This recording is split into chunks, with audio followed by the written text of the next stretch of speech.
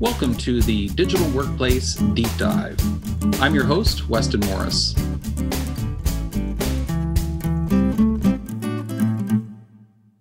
In this podcast, we take a close look at various aspects of the digital workplace.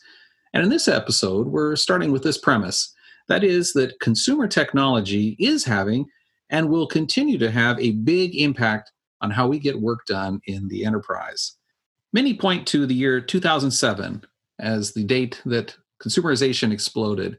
Executives came into the office after the winter holiday season with their brand new iPhones, and they told IT, hey, figure out how to make these iPhones work in the corporate environment. And thus consumerization was born. So the question at hand is this: what are the latest consumer trends that we can expect to soon see within the enterprise? To help with this topic, I'm sitting here with Chief Technologist for Unisys, Sandy Dari. Welcome, Sandy. Hey, thank you, Weston. Great to be here. Sandy, I think that CES, or the Consumer Electronics Show, is probably one of the best places to see what cool new technology is coming at us in the consumer space. So what did you notice at CES that we in the enterprise should be paying attention to? Well, the two major things I saw at CES were friendly bots and foldable technology. So the friendly bots, that sounds really interesting. Can you give me some quick examples of what you mean by that? So, yeah, the kind of things we saw out there were things like the Mars Cat, which is a robotic cat that mimics and responds and gestures the same way a normal cat does. There was things like the Sony Aibo, which is a robotic dog, which is almost like a surrogate pet, again, with its own personality and its ability to interact with you using AI. And the one that really kind of caught my eye was the Samsung Bally, which is really a personal assistant that follows you around and tries to interpret what you need. I tell you, Sandy, that sounds like a bit of a stretch. You're talking about a robot ball, a robot cat, a robot dog, and you're telling me somehow these have something to do with digital workplace and the enterprise. Let's start off with your thoughts on the Samsung Bally. So probably the best way to describe it is anybody who's a Star Wars fan, it looks very similar to the BB-8 droid, which is a little small circular droid that follows the hero around. And Samsung's intention for this is that really we've seen the Alexas, we've seen the Google Assistants, and they're like, really, we want to do something different. We want one that really tethers itself to you in some way, and it follows you around and it tries to understand what you do in your day, what you need. It understands you, and it tries to anticipate your need, and it tries to help you. And that's really, the evolution that a lot of the tech industries are seeing of how do we make this thing, this really assistant, into something that really can change the way you work, you operate? How can we have this doing the things that really are maybe repetitive tasks or not really things that seem like a great productive use of your time? How can we send those things to devices like the Samsung Bally? Let me think about your examples here. You've talked about the Mars Cat, the Sony Aibo dog, Samsung Bally. And what I'm hearing that all of these have in common is that they are bots that learn about you and your needs. And we could even say they have endearing or friendly qualities. You like being around them. So is that the quality that we can expect to see in the next wave of bots and AI in the enterprise? So I don't really think we're going to see a robot kitty coming to the enterprise that soon. The concept is great, it's fun, but not quite that. But what we're going to see is some of those same qualities, though. These things are created because there's an interest and there's a demand in understanding behavior and having these endearing qualities. And if you look at AI in general, people still are curious about it, very particularly curious about it, to understand what is it, how can it benefit me, what does it know about me, how do I know it's not going to get all of these things wrong and I end up in a very strange experience. And those are the things that this is really kind of trying to turn that corner to understand that behavior, to represent things. And we see the same in enterprise. From our standpoint, we see the same kind of initial skepticism was there when we start to use things like intelligent AI or enterprise personal assistants. But as that technology has dramatically matured, we see really the benefits that come from doing that. For example, the pain point for clients that we hear about all the time is just the hire to retire process. onboarding, offboarding, all the processes are associated with that, and data retention and compliance. That's really a challenging process. And if somebody had spoke to you 10 years ago while we're walking around with these clunky laptops that, hey, I'm going to have AI control this for you from start to finish, they would again look at you very skeptically and say, hey, I don't think that's going to work. So if I marry these two things together, the Kitty bot and Bali, it seems like in the not too distant future, within the enterprise, we'll actually be able to have an intelligent personal assistant that is one that we're not afraid of. It has endearing qualities that we like and we expect to interact and work with to get our job done. I mean, is that what you're saying, Sandy? It's exactly what I think is one of the trends of the future, but it also has that nice benefit. That assistant is going to be there with you 24 hours a day. You wake up in the middle of the night and you have something on your mind that you forgot about, it's going to be there to ready to respond and understand, hey, this is a different situation. What do I need to do to help this person? I could use that to help me as I come up with ideas for podcasts and record them for me wherever I am. Absolutely. So, Sandy, can you give me an example of how AI is making a difference in the consumer space, and you could see that having the same impact in the enterprise? Just a really interesting example today. Myself and a friend, we were getting ready to treat another friend to dinner. So they sent me a text message. Hey, I booked the restaurant. It's going to be this place, but don't tell the other friend because it's a surprise. And I was looking at the message, and unfortunately, I was busy with something, and I thought, I really need to reply. And the AI that's built into my cell phone's messaging platform started to suggest a response for me. And I looked at the response and I thought, that's better than the acknowledgement response I was going to send. The response it came up with was, haha, okay, thumbs up. Okay. And, and I was like, that is better than what I would say. So I clicked it and sent it, and it actually changed the response back from my friend. I know my friend. That's another way of interpreting, understanding, and actually helping me come up with something better than I was going to do, which would have been, just unfortunately just ill thought out because of the time I had to spend on it. Oh, that's interesting. So if we play that forward into the enterprise, AI helping us with our interactions with colleagues or partners or vendors could actually improve the quality of our responses or interactions and even the relationship. That is an interesting prediction, Sandy. I would love to see some element of that make itself into its way into the enterprise. The endearing qualities that are coming out in some of these robots, like the Mars cat, do you see those having value and being used in the enterprise? Yeah, actually, what you've just kind of described there are some of the things I see already that we've implemented in our Unisys IntelliServe platform today. The ability for AI to understand user behavior, interpret it, and be suggestive and guiding to the user is already things that we're doing today. And I just see that continuing and evolving as we continue down our roadmap. Well, one reason that I think it's so important for AI to become more endearing is, frankly, there's a lot of distrust with artificial intelligence. For example, if people interact with a chatbot and the chatbot can't answer the question, well, we make fun of it. We're saying, that AI is not very intelligent, is it? But on the other hand, if it acts too human and knows too much about you, it's kind of too helpful, that's almost creepy. So there's a real balance there. There's some work needs to be done to get AI and then the automation behind it into the right balance.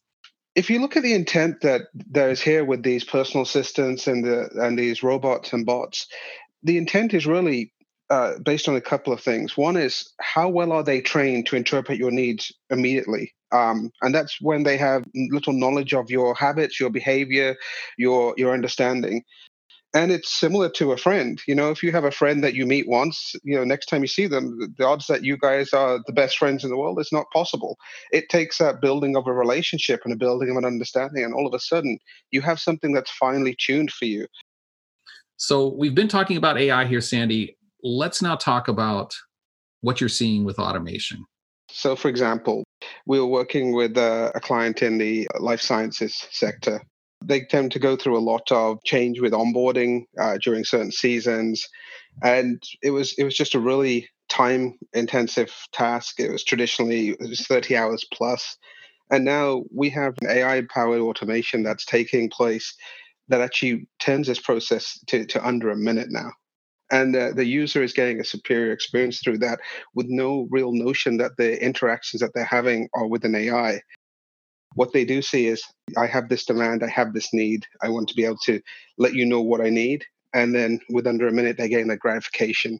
And I can see where the enterprise benefits as well, especially if you're hiring somebody, they come into the office and it's taking you, 3 days, let's say 30 hours or so, to get that person all of the devices, the apps, the identity, the other things that they need, even the access to training. They're not productive. They're paying for that person to just sit there and wait for stuff to arrive. And if you can make that so that the minute they walk in, they can hit the ground running, that's a real impact to the business. It really is. It really does make a difference, but it also does a really powerful thing as well. It fosters trust. Well, I tell you, Sandy, when we started off our discussion here talking about robot cats having an impact on how we work in the digital workplace, I have to admit I was a bit skeptical. But you've made some very interesting points here about the endearing factor, the importance of making AI friendly and comfortable for people to work with. So let's switch gears now. Let's talk about the second thing you saw at CES that you feel will also affect how we conduct business in the near future. You were talking about the foldable Windows 10 devices. One of the things that I particularly see is that the line between mobile devices, tablets, and PCs is getting blurred. And it seems to be an area of convergence where things are coming together. So, for example, the foldable tablet, I believe that is what is being positioned as being the dominant platform going forward. So is that really an answer that's looking for a problem? I mean, I might think about tablets. Tablets have been around a long time, and it really took a long time for them to become mainstream. So is that what we're seeing with the foldable phone? Is it really going to make a difference in how we work? I think it's going to make a big splash. There's a lot of kinks that they'll have to iron out right now. You hear about some damage that takes place with the consistent folding. Those are the early adopter teething problems that you're typically going to see. But what we're really kind of seeing is that the power that a handheld form factor phone right now is becoming on par with those of a fully fledged laptop. And that's where the real kind of shift is taking place. The ability that you have this device that's the same size as your traditional iPhone or a Samsung Android phone, you flip in, all of a sudden it's a tablet form factor. And then you have the ability to dock these things with a traditional USB cord into a screen or a dock. And then you have your complete desktop operating system presentable to you. They're now using virtual keyboards, projectable keyboards built in, and touchscreen keyboards. And all of a sudden, you're going through your security at airports, and now you have your entire office in your back pocket. That's where I think is really going to be an appeal to a lot of people. And there's really going to be very little compromise on the experience you get in comparison to carrying a fully fledged laptop. Instead of replacing one with a device with another, I carry around a laptop, sometimes a tablet, but always my smartphone. Smartphone for sure, laptop number two, tablet probably number three. And I feel like I'm not alone. Are you suggesting that the devices are evolving to the point where I could probably do most of the work I need to with just one device? That's really where I see that going. You drew a very key point there. If you were going to accidentally misplace one of your devices, your work laptop or your phone, I know which one people would be more concerned about losing. It's in terms of the immediacy of response or being able to be effective or allow more of your teamwork with peers to occur. You're still able to do quite a lot with that kind of device. And with the transient nature of data now, where really our devices are really just receptacles for storing temporary iterations of our data, everything's always in the cloud. That's what I see as a big change that's kind of facilitating this method to take place. So I'm trying to picture what you described. Is it essentially the power of a laptop, but in a much smaller form factor? It's the ability for the device to morph to whatever I need it to do, whether I'm on a train, on a plane, walking, standing in front of a client, trying to have somebody huddle around there. It's the different modalities it offers to me. Why can't I get that with a laptop or even an iPad Pro with a keyboard? Oh, you can. It can be just a little bit unwieldy, and I just have one device. I'm not carrying a separate keyboard. I'm not trying to, pair the device and hope it works. The keyboard is actually touchscreen, So I can use it as a large presentation device. I can use it as a traditional laptop with a very intuitive touchscreen that also starts to understand my typing behavior. Maybe if I type very hard in a certain letter or I cross a couple of them, it'll understand my behavior and correct that. And if I just want to use it as a tablet, maybe I want to consume some web data, just some web pages and just read stuff, catch up on the latest sports scores. I can do that too without having this even ultra portable out. I just have this very thin device that's available to me, which still has the same power. Okay, I think I'm understanding. It's the fact that the keyboard isn't obtrusive. There's times when you need a keyboard and it's there, but it's not obtrusive. Like a fold-out laptop that doesn't fit behind the seat on an airplane. So it's not even just that. It's a 2-in-1, right? The screens detach, and all of a sudden you've got pure tablet mode. The tablet is foldable, or if I want, I can use it like a book, right? So my example is if I got a 13-inch screen on a normal ultra portable, I now have two 13-inch screens because my keyboard is also a touch screen. I can turn it landscape mode, and all of a sudden I got a 26-inch screen in front of me.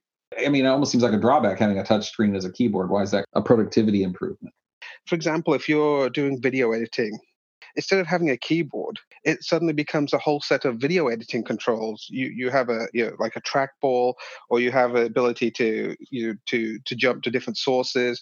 Or for example, if you're a DJ or music editing, all of a sudden, instead of having a keyboard, you have a whole series of application controls that are intuitive and built towards just manipulation with your hands there.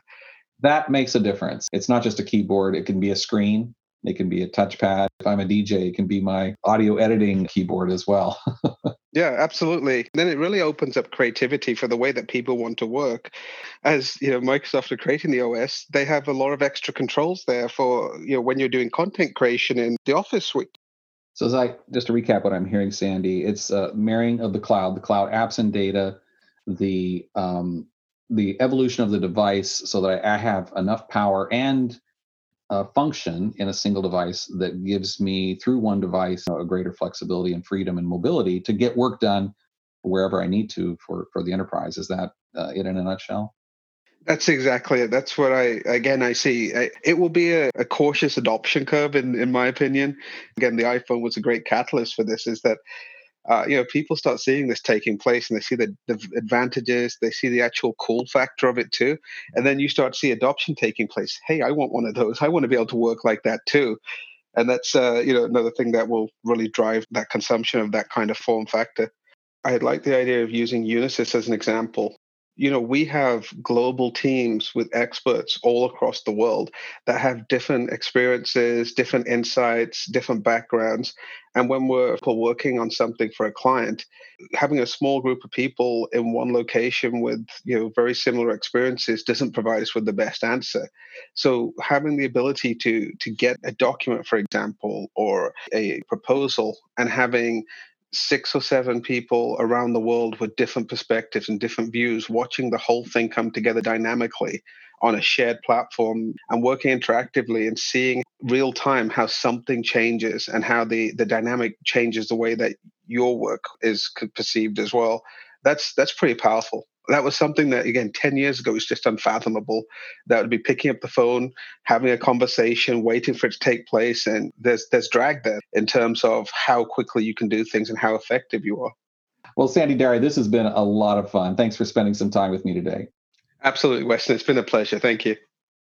You've been listening to Sandy Darry, Chief Technologist at Unisys, as he reflects on how we can expect to see 2 of the latest consumer trends that we saw at CES showing up soon in the enterprise. Specifically, we can expect to see friendly AI and endearing bots becoming more important in how we get work done. And secondly, we talked about foldable devices, how they may soon replace the collection of devices that we carry around today, that laptop, tablet, and smartphone, all being replaced by a powerful foldable device that can morph to be whatever we need it to be wherever we are. You've been listening to the Digital Workplace Deep Dive. I'm your host, Weston Morris. Thanks for listening.